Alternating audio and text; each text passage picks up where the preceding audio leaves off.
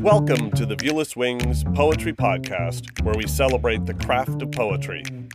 Each week we feature interviews with incredible poets, songwriters, and artists, including Olivia Gatwood, Safia El Hilo, Dana Gioia, and many more. We also feature periodic submitted poetry episodes. Visit viewlesswings.com to submit your original poetry. I'm your host, James Moorhead, Poet Laureate of Dublin, California, and author of Canvas, Portraits of Red and Gray, and The Plague Doctor. Hit subscribe and follow me on Instagram or Threads at Viewless Wings. Brandon Rushton is the author of The Air in the Air Behind It, Tupelo Press 2022, selected by Ben Romke for the Berkshire Prize. Born and raised in Michigan, his individual poems have received awards from Gulf Coast and Ninth Letter and appear widely in publications like The Southern Review, Denver Quarterly, Pleiades, Bennington Review, and Passages North. His essays appear in Alaska Quarterly Review, Terrain.org, The Critical Anthology, A Field Guide to the Poetry of Theodore Roethke, and have been listed as notable by Best American Essays. After earning his MFA from the University of South Carolina, he joined the writing faculty at the College of Charleston. Since the fall of 2020, he's served as a visiting professor of writing at Grand Valley State University in Grand Rapids, Michigan. Brandon, welcome to the Viewless Wings Poetry Podcast. Thanks for having me, James. Excited to have you here. Your book, The Air in the Air Behind It, opens with a long prose poem, Milankovitch Cycles, that reminds me of William Burroughs' cut-up method, a series of interconnected statements that read like found poetry.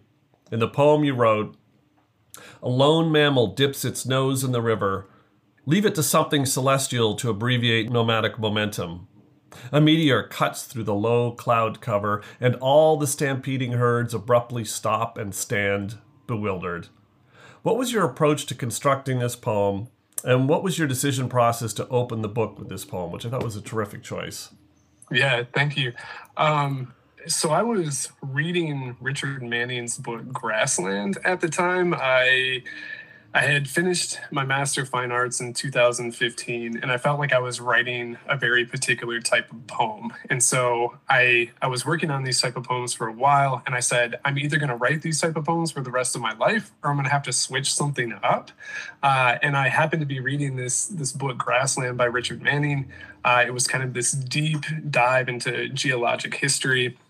It felt kind of collage-like in the way that he covered so much history, time, and I was like, it seemed to kind of unlock something for me in my own poetics, to stop thinking maybe about the poem that could be included in a literary journal, to start thinking across multiple pages, to think in sort of the prose fashion, to think in kind of the collage or the cut-up fashion as well, and to kind of collect all these images.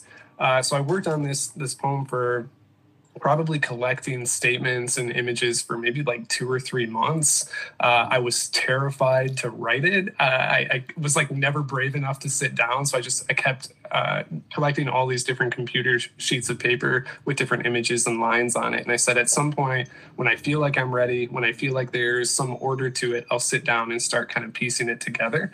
And so when that time finally came, it felt like I'd thought about it for so long that I started to see connections between the images. I started to see connections between the lines that I'd been collecting over that course. And it felt like I had been given permission by what I saw happening in this book that had nothing to do with poetry. Mm-hmm. And it felt like it really opened up a lot of opportunities for me.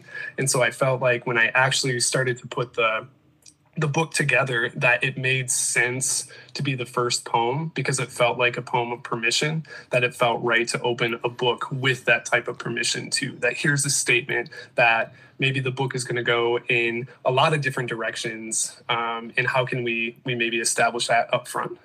I think that you bring up two interesting points. Is that, first of all, it can take a deceptively long time to write a poem. Occasionally, the poem will just fall out of us. I'm sure you've had that experience, but it can be deceptively time-consuming to write such a small number of words. I think that again, a good poem, people won't see that, but poets know it. And then the fact that there's so many different ways in which poetry can be approached. And that's one thing I loved about your book is the style is so distinct. So that leads to my second question. No known natural predators is representative of your distinct style, the stringing together of phrases and lines that are so deliciously unusual. A couple of examples from this poem. Who can blame the way, in its quiet elongation, time pauses just a little bit so the people driving by can form a picture in their minds of a car exploding on the side of the expressway in the rain? And, for example, the blindfold on the mannequin the paparazzi use for target practice.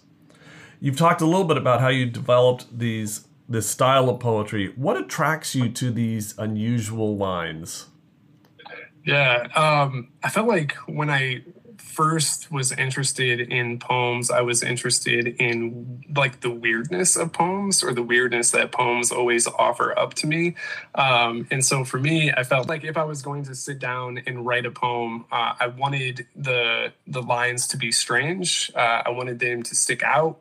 I wanted them to be unusual, provocative in some way. I didn't want to waste a line in any way. And so I feel like a lot of the times that's why the poems maybe feel so associative, or that they might leap between subjects, between images, is because I'm less in, like I don't want to spend my time kind of filling the gaps between the lines. I want them to come kind of right after each other.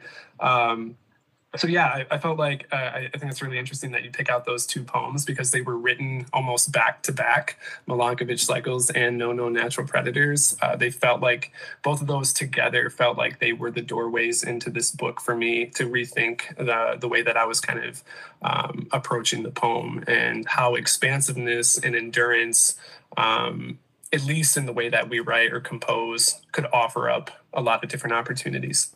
Perfect. Well, you've organized this collection into unnamed sections of varying lengths, separated only by pages holding just a thin line, almost a blank page. In making this choice, you've created a puzzle, a mystery for the reader to interpret the breaks. How did you think about organizing and separating of poems in this collection? Yeah, I felt like working with so many long form poems, I was really concerned with overwhelming my reader. A few of the different versions of orders that I had of this book felt overwhelming to me when I was reading back through it. So I was like, I know I have to give some space here. I have to give some breathing room here.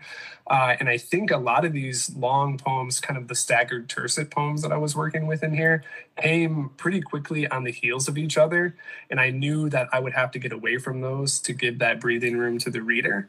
And so when I sat down and actually put this book together, I was thinking a lot about symmetry and balance, and how can you make that kind of happen in a poetry collection. And so for me, it was like, let's bookend it with a long sort of prose poem, with, a long kind of jagged poem at the end, and then break it up with the short poems, the Ladderless and Puddle Jumper, and then kind of have more sections in between that are a variety of different forms there. And I think, like, for me, again, it was just like breathing room. How can we really get bogged down in poems where we're jumping, we're being almost overwhelmed with images and lines, and then the next we're flying through it and they're just page turners. So that's why I really liked kind of working with the Puddle Jumper and the Ladderless pieces, because they don't ask you to stay around too long and you can move quickly.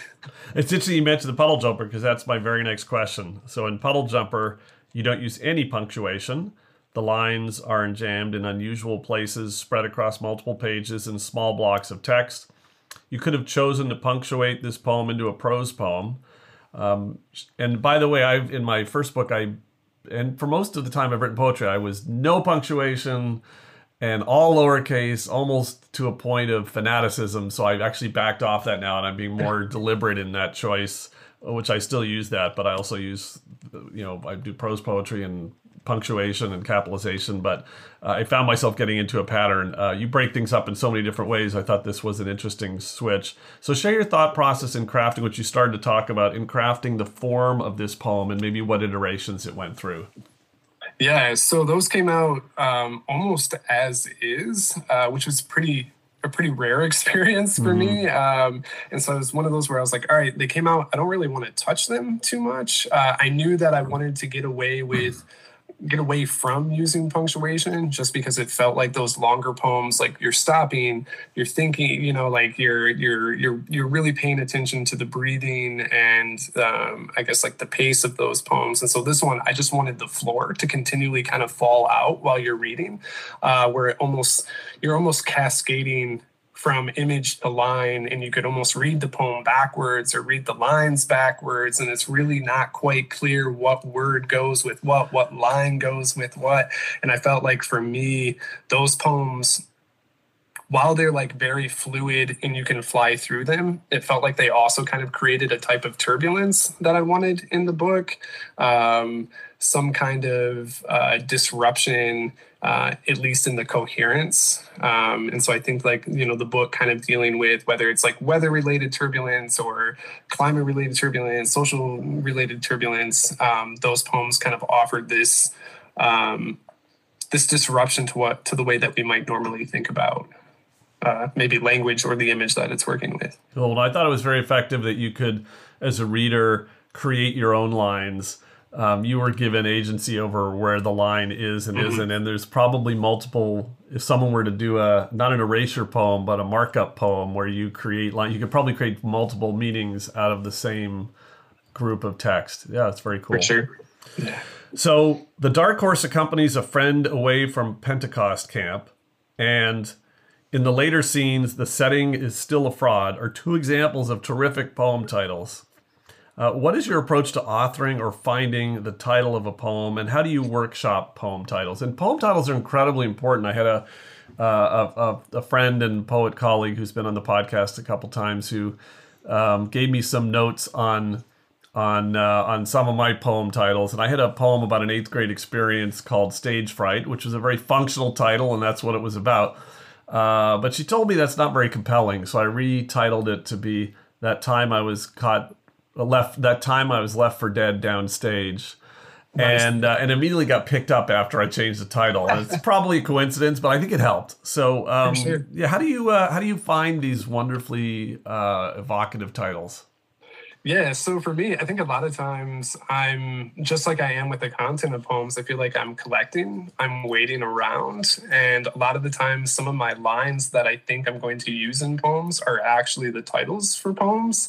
And so the Dark Horse poems in particular, I thought I might work on a manuscript that would deal with kind of a character called the Dark Horse, and that would be kind of this reoccurring poem that would roll out throughout the collection. And then I realized that maybe just 2 of them would work fine in a collection, that it's kind of mysterious, like you don't really know what it is or what it means or really why it's in there, but it kind of pulls your attention to it. But when it comes to kind of titling those 2, again, it was it was an idea for like a future collection that got scrapped.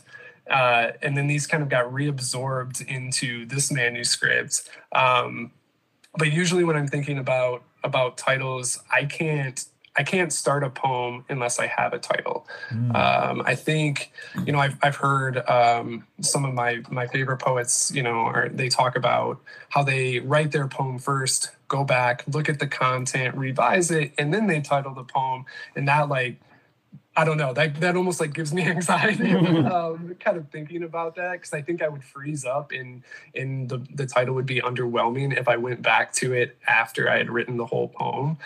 So for me, I don't want to start unless I have kind of a generative title that has some type of motion or energy behind it. And for me, like, the one, the Dark Horse accompanies, a friend away from Pentecost camp, felt like it was already on the move.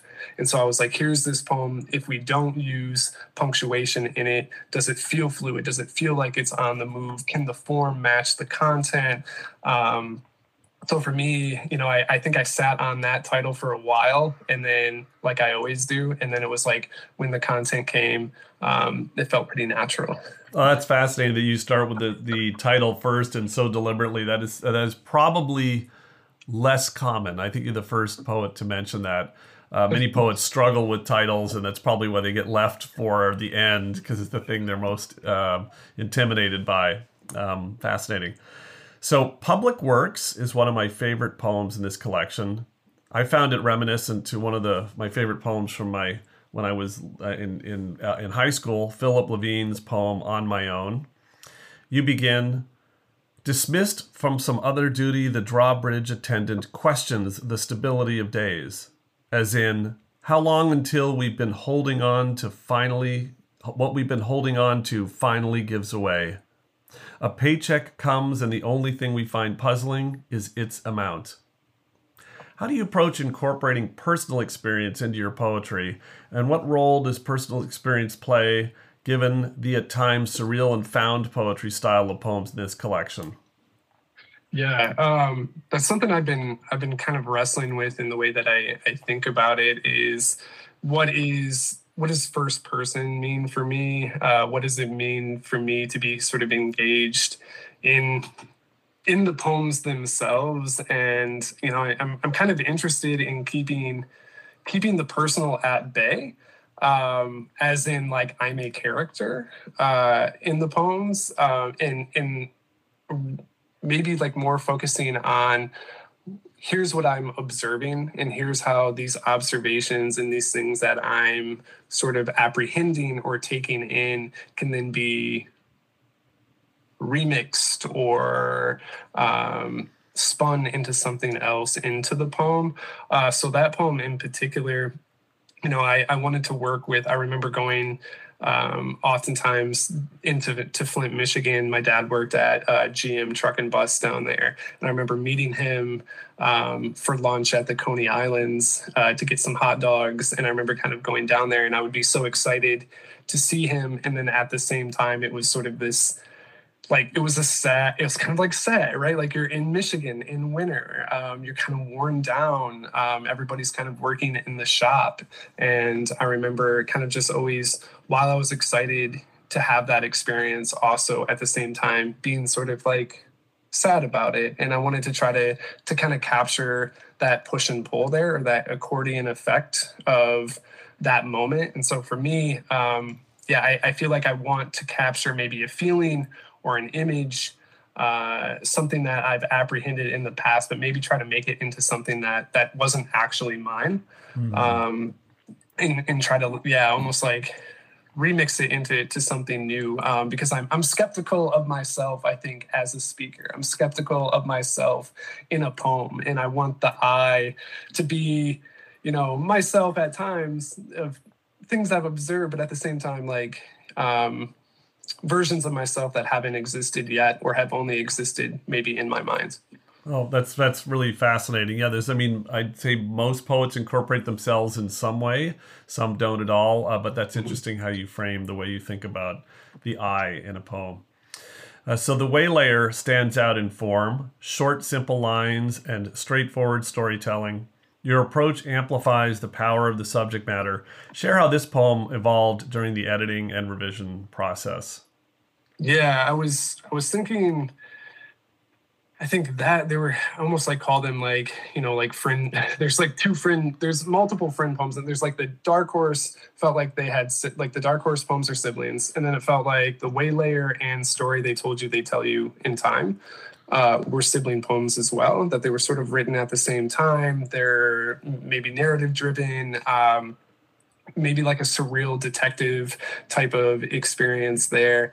But yeah, so the Waylayer came out of, I would say, thinking about the after effects of Public Works, kind of existing maybe in that same world, kind of a worn downness, but also, again, kind of keeping any type of the personal maybe at bay in some sense, and having it kind of unfold like a quick episode of television, maybe, in kind of like the mysteriousness of people wanting to kind of walk into a warehouse, right, investigating things there.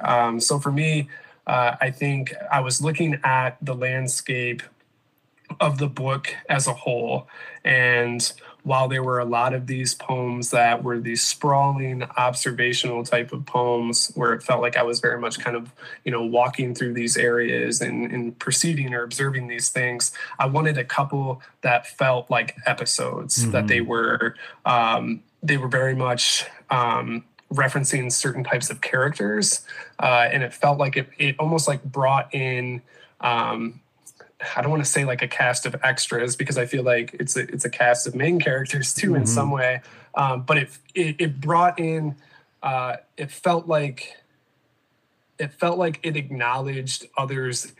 I don't want to say neighborhood, but it felt like it acknowledged others around the self or the speaker of the book, and kind of took maybe some of the focus off that speaker, and again just kind of allowed for some breathing room there. So I feel like there's a lot of those poems, The Waylayer in particular, or Story They Told You, They Tell You in Time, that almost like Puddle Jumper or Ladderless allow for breathing room across the book in a different way. No, it's fascinating you bring up breathing room multiple times, and I think as people build collections, and certainly in my books where I know that there's moments where I have to change the pace or I have to change the mood, or my most recent book, The Plague Doctor, has moments that get a little on the darker side, and I had as I worked with editors, it's like you have to find a way to lighten it up a little bit, or give people a chance to breathe, or people a chance to step back and just laugh, and then before you go back. So that's really important. And I do think going back to the section breaks being so simple, I found in reading your book, which it does have longer poems than most collections, just that little visual space just gave you a chance to just take a little breath and almost let your brain reset a little bit, almost like tennis players between serves. They don't need a lot of time to get their heart rate down, but just a little bit of a gap makes a big difference. So I thought that was a very clever choice. Well, you just mentioned that you're anticipating my questions in strange ways. So you just mentioned Story They Told You, They'd Tell You in Time, a poem that reads as though it should be recited in one long, continuous stream without taking a breath. What role does reciting your poetry out loud play in your editing and revision process? I think it's the most important role. I think for me, more than anything, I'm interested in sound. I'm interested in the way that we build a coherent motion through sound, and how sense oftentimes isn't necessarily connected to sense in language, but it's connected to the sense of sound in language. And so for me, I think sound is, if I'm reading it out loud, that's the only way I'm going to acknowledge if there's a weak spot in my poem. It's the only way I'm going to acknowledge that there's a false moment that I need to return to. So with those poems, the one, Story They Told You, They Tell You in Time, is a fascinating poem to read out loud, like you said, because it is almost one continuous breath, and I can't do that, right. So I've read it at a few readings, and I have to, almost every time I have to find a different place to breathe, because I don't know where that's going to come from. And so for me, I think that idea of the breath and sound is the driving factor in what maybe makes a poem successful, at least for the way that I approach them. So when it comes to revision, that's the first thing I do. Step away from the computer, read it out loud to the room, and see if it lands for me on sort of a soundscape level or something. No, that's why reading out loud is so important. That's come up multiple times in this podcast. And in that poem in particular, I used to play the oboe for 8 years. My mom's is a professional musician, as is my dad. And they certainly when you play a woodwind instrument, you have to think about breath and the timing of the breath and sneaking it in. And there is a subset of woodwind musicians are capable of doing something called circular breathing, where they breathe in while they're blowing out. And they never have to stop, which is extraordinary. I couldn't do that. But I really did think reading it out loud also has this other benefit, is you physically have to breathe at some point. Yeah. And that can inform your poetry too. Did you find that sort of being a a son of two musicians like really influenced your poetry? Oh, definitely. Particularly, there's a musicality to poetry. There's a rhythm. There's no question that lying under my father's piano while my mom and dad practiced, or being in the silence of a darkened theater during many hours of dress rehearsals and rehearsals, where I just had to let my mind race and I couldn't do anything other than just be there. No, I think all of that really made me more observant and to observe the musicality in the world. Absolutely. Huge influence. So my parents, who are still alive and retired, shout out to my parents. So in the poem, in the Upside Down of Unfurious People, while it's similar in phrasing to your unpunctuated poems, has punctuations. So how do you choose to use punctuation as a poetic device? What is it? When does it serve a purpose, and when does it not serve a purpose for you in your poetry? Yeah, honestly, it's probably not a good answer, but I think it comes out of boredom. And it's like, okay, I don't want to write a poem with no punctuation right now, or I want to write a poem with no punctuation right now.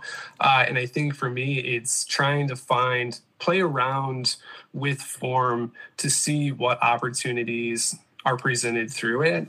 And I think that's interesting that you mentioned that they seem similar, right? Whether, or at least with that poem, that the use of punctuation and the lack of punctuation in others might work similarly, which I think I like. I think I'm into that, right?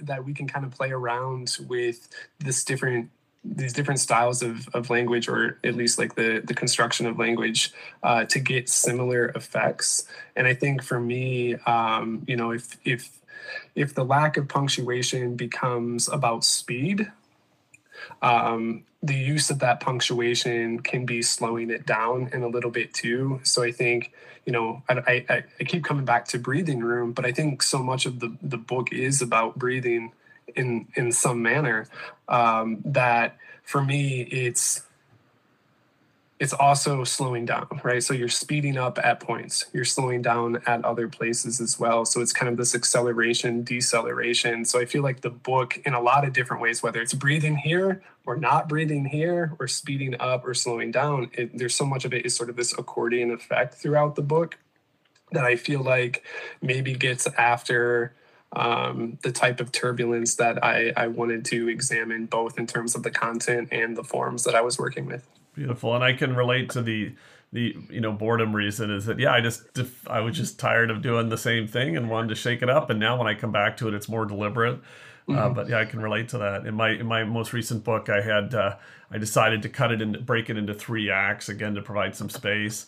And then the middle act, most of the poems were lowercase, so I made them all lowercase, just to have punctuated sentence case to lowercase and back to punctuation sentence case. And then that's a subtle thing. I'm not sure people will pick up on it, but it's because I get more. I was going to ask, like, when you're ordering your manuscripts, do you tend to use sections?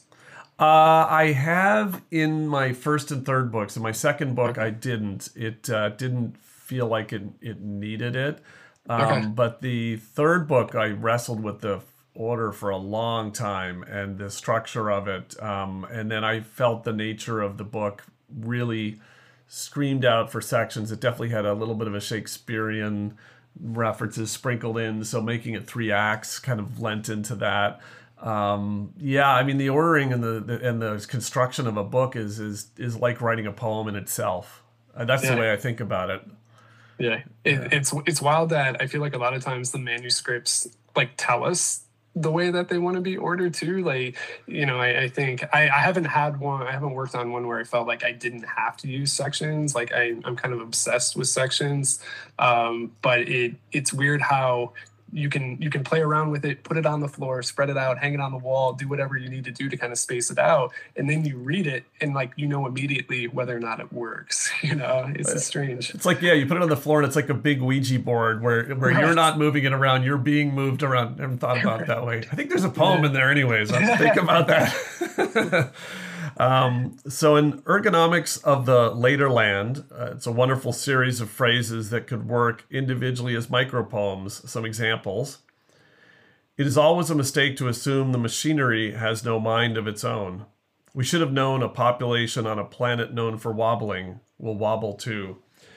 Talk about the inspiration behind this poem, and do you consider this a series of micro poems, or think about the phrases you build as micro poems that could, if you were to do a whole book of micro poetry, which Billy Collins did in his most recent book, could you think about it that way too?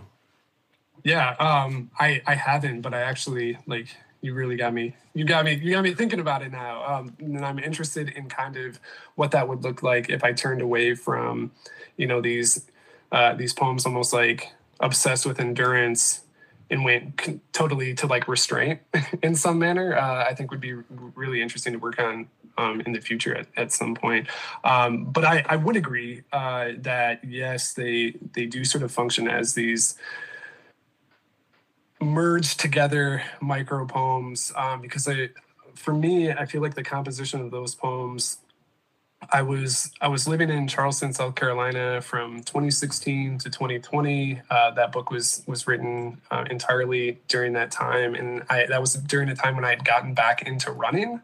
And what I was doing when I was running was just picking up all these little images or having these little thoughts, and then I would almost like test myself. Can I remember those lines? Can I remember those thoughts and those images until I get back to the car so that I can write them down when I get done with my run?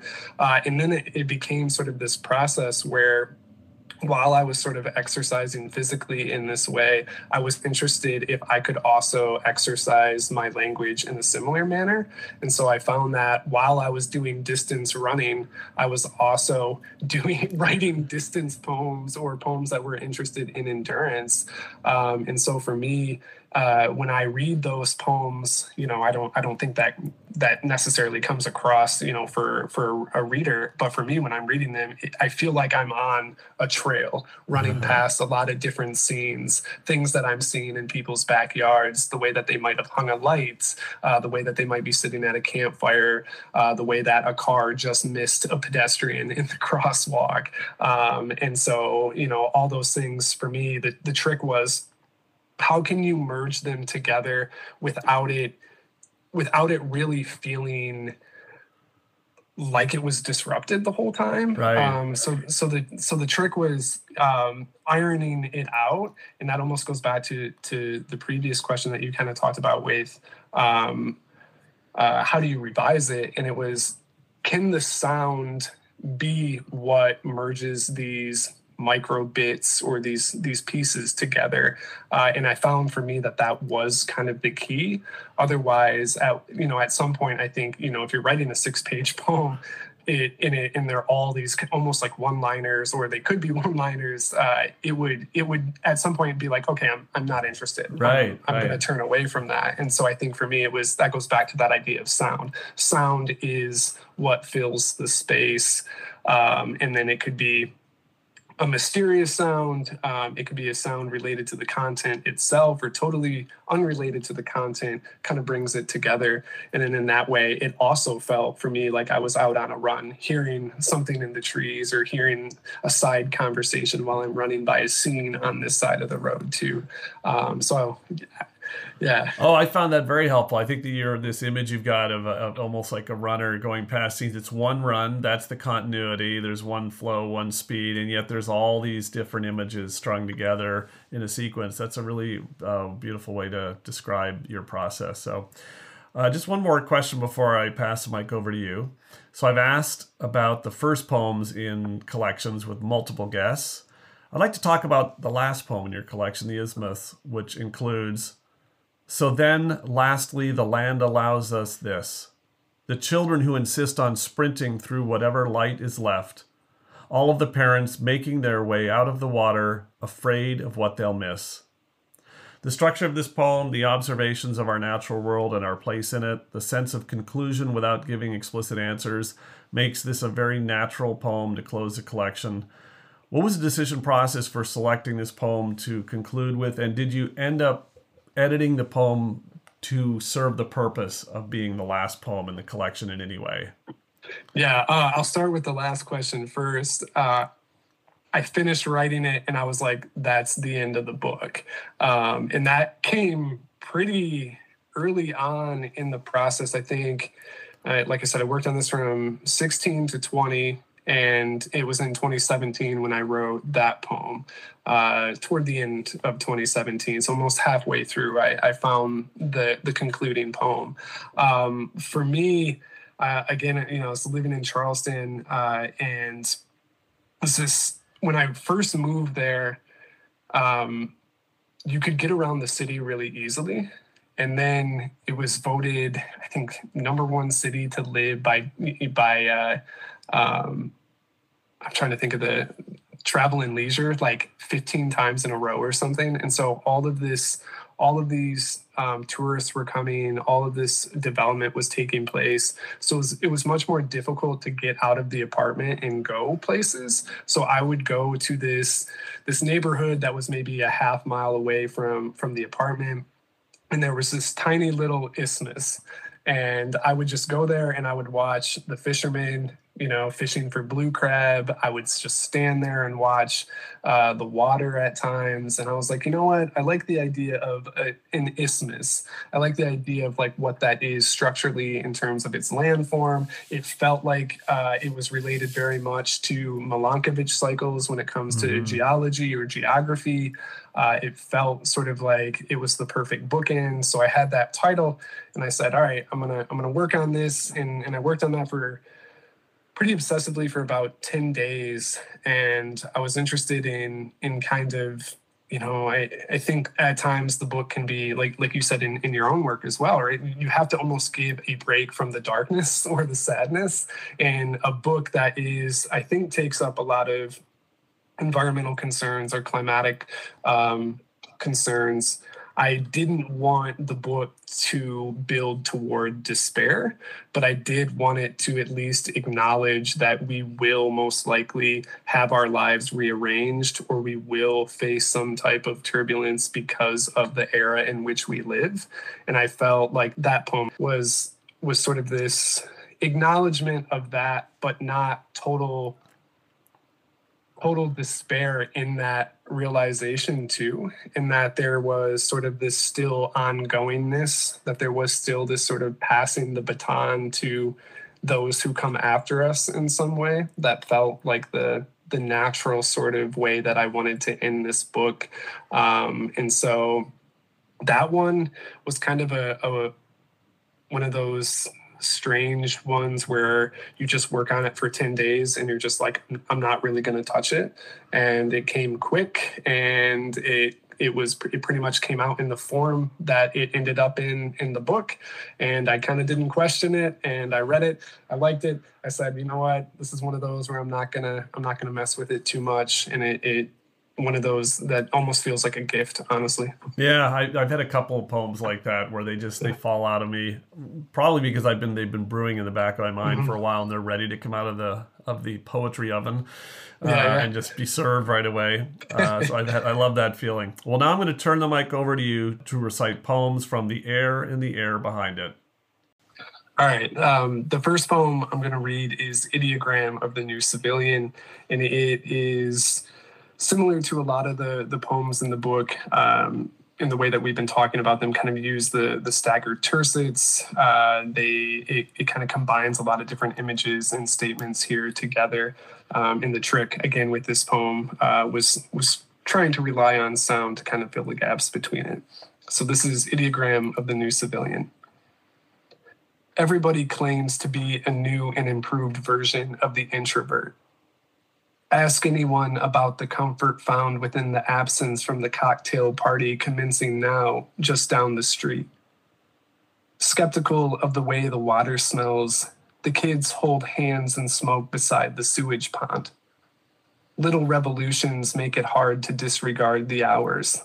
The character chock full of worry, sweating in the kitchen of what is supposed to convince us is a home. I splash my face like doing so will reinstitute a smile and then admire the floral pattern on the hide-a-bed. I hesitate too long and begin to make myself out in the hallway mirror. I say a lot of things like mischief makes the heart grow fonder, or I'm a dream mechanic, a mad scientist, anything really to make myself believe my motion picture mind isn't a cowboy casting existential questions down a canyon until the echoes all come back the same as echoes.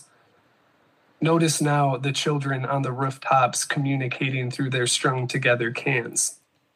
Boredom makes me want to spill a secret to each bipedal organism passing on the street. I have a heavy heart and hope to make amends with those I've hurt. My hairdresser says it sounds like I have some making up to do, so I stop and make an angel in the snow. If I ever get fed up with the weather, I can, at any time, pack my things and leave. I always say I will, but never really wear a route into the mountains like a walker with a regular routine. From here, they say you can see the country, which is the thing I measure by the cobblestone stray dogs callous their paws upon. I circle around the conversation, and sensing I haven't said the thing I came to say, whomever I've been speaking to suggests I quickly cut straight to the heart of things. We find the neighbor face down in the flowers the way she always said she hoped she'd go. Grubs spread fast and mortify the lawn.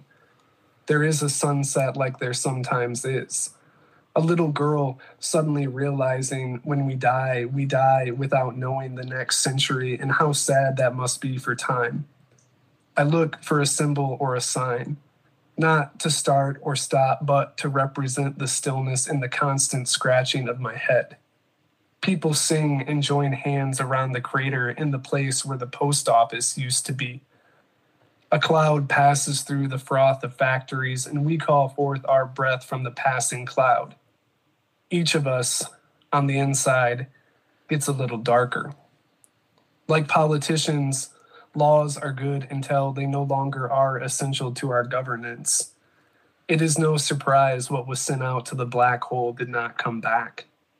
For the sake of national security, we ask all the satellites to close their eyes. It is in this little blindness that myth mistakes itself for truth. A child tattles on another for climbing up a tree, intending never to return back to the earth. I wipe what I perceive to be a sweat and seek a place out of the sun, which leaves these little spots upon my skin. For my health, I'm told to monitor their hue. This has everything to do with detriment. But what is there in all of this? There is a lot of sky, a good wind wobbling the nerves of the orchard workers, a group of girls and boys turning their backs on the far fading air balloons, because even wonder wears away. And then the second poem is What If There's Something Out There? I'll just say that this one's from my dad. What if there's something out there? Like clockwork, everybody calls for their kids to bring the kites in. Turns out the street is as much of a drag as we thought it'd be. Lately, everyone I look at looks a lot alike. They're all searching for a word to wind me down. I say hi to a man that looks like history, and then I have to hear about the stretch of years he's had. A man my dad would call old dog, but do so lovingly. I don't know anything anymore about endearment. Not a lick about how any of this is meant to end. For example, the inspector says the gas leak should have done us in. I start to believe in things I've never seen before, like Utah or fate. It's a big sky. When the celestial passes close, everybody will stop and want to be the comet. Maybe then the type of mattress finally won't matter. Maybe then not even the vague notion the neighbor holds about our oven lamp. Just because it's internal doesn't mean the light won't leak. All of us in our parkas on the lawn, all of us walking around like we have some story someone someday is going to care enough to collect. The film ends, the teacher flips the switch, and everyone just closes their eyes. Awesome. So cool to hear poets read poetry in their own voice. So I want to ask you about about the tools that you use to craft your poetry, whether that's research. Your poetry doesn't, at least the poetry that I've been exposed to through this book, doesn't focus on forms or rhyming or meter, or at least not things that are very rigid. But in the case of poets that do, there's all kinds of ways that you look for that perfect rhyme. What are some of the tools you use to help with ideation, to help with crafting a poem, to filling in the blanks of your own personal experience and knowledge? Yeah. First, I think I just do a ton of reading. And I think like every poet would agree, right? Like you're not going to write good poems unless you're just constantly reading. So I just want to be immersed in language. That doesn't necessarily mean that I have to be immersed in reading a bunch of different poetry collections at the time.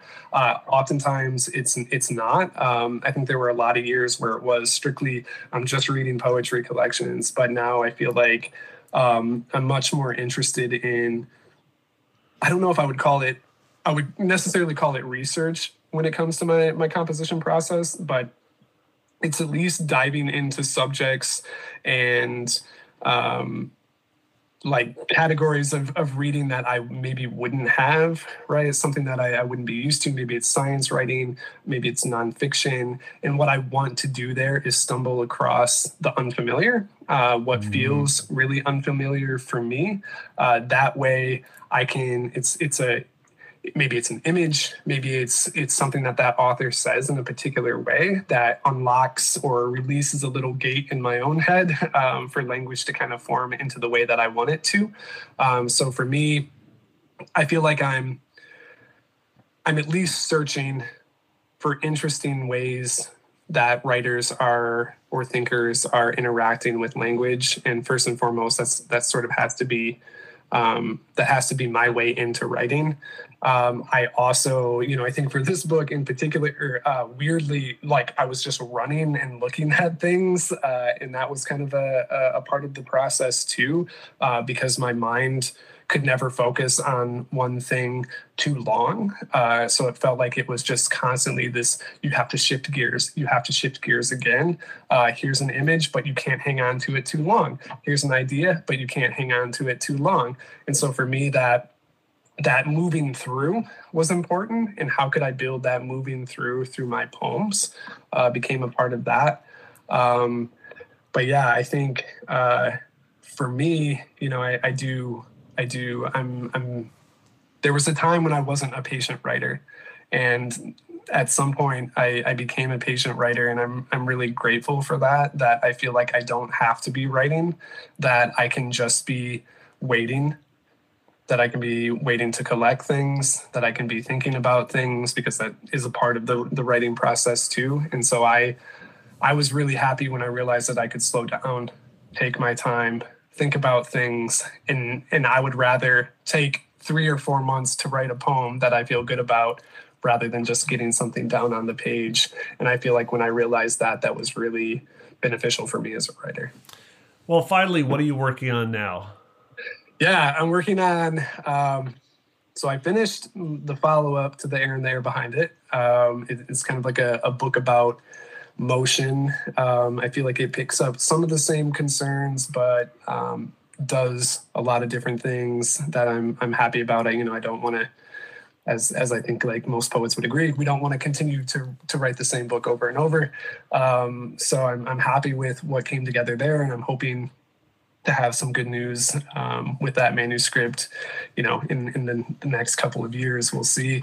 I've picked up, started working on another poetry book after that too, and I've also been working on some nonfiction, and I would like to have a book of essays completed probably within the year, kind of dealing with landscape and environment and my time both growing up in Michigan and then spending about a decade in South Carolina, in sort of this really, what I found was fascinating conflict, but also overlap between region and the experience of living in multiple regions and seeing all the connections and the disconnections and the richness in both. So yeah, kind of all over the place right now. Cool. Well, Brandon, thank you for sharing your poetry and your voice on the Viewless Wings Poetry Podcast today. I appreciate you having me. The Viewless Wings Poetry Podcast is written and produced by James Moorhead. You can follow me on Instagram, Threads, and YouTube at Viewless Wings. Hit subscribe to be notified of every episode of the Viewless Wings Poetry Podcast and spread the word with your poetry community.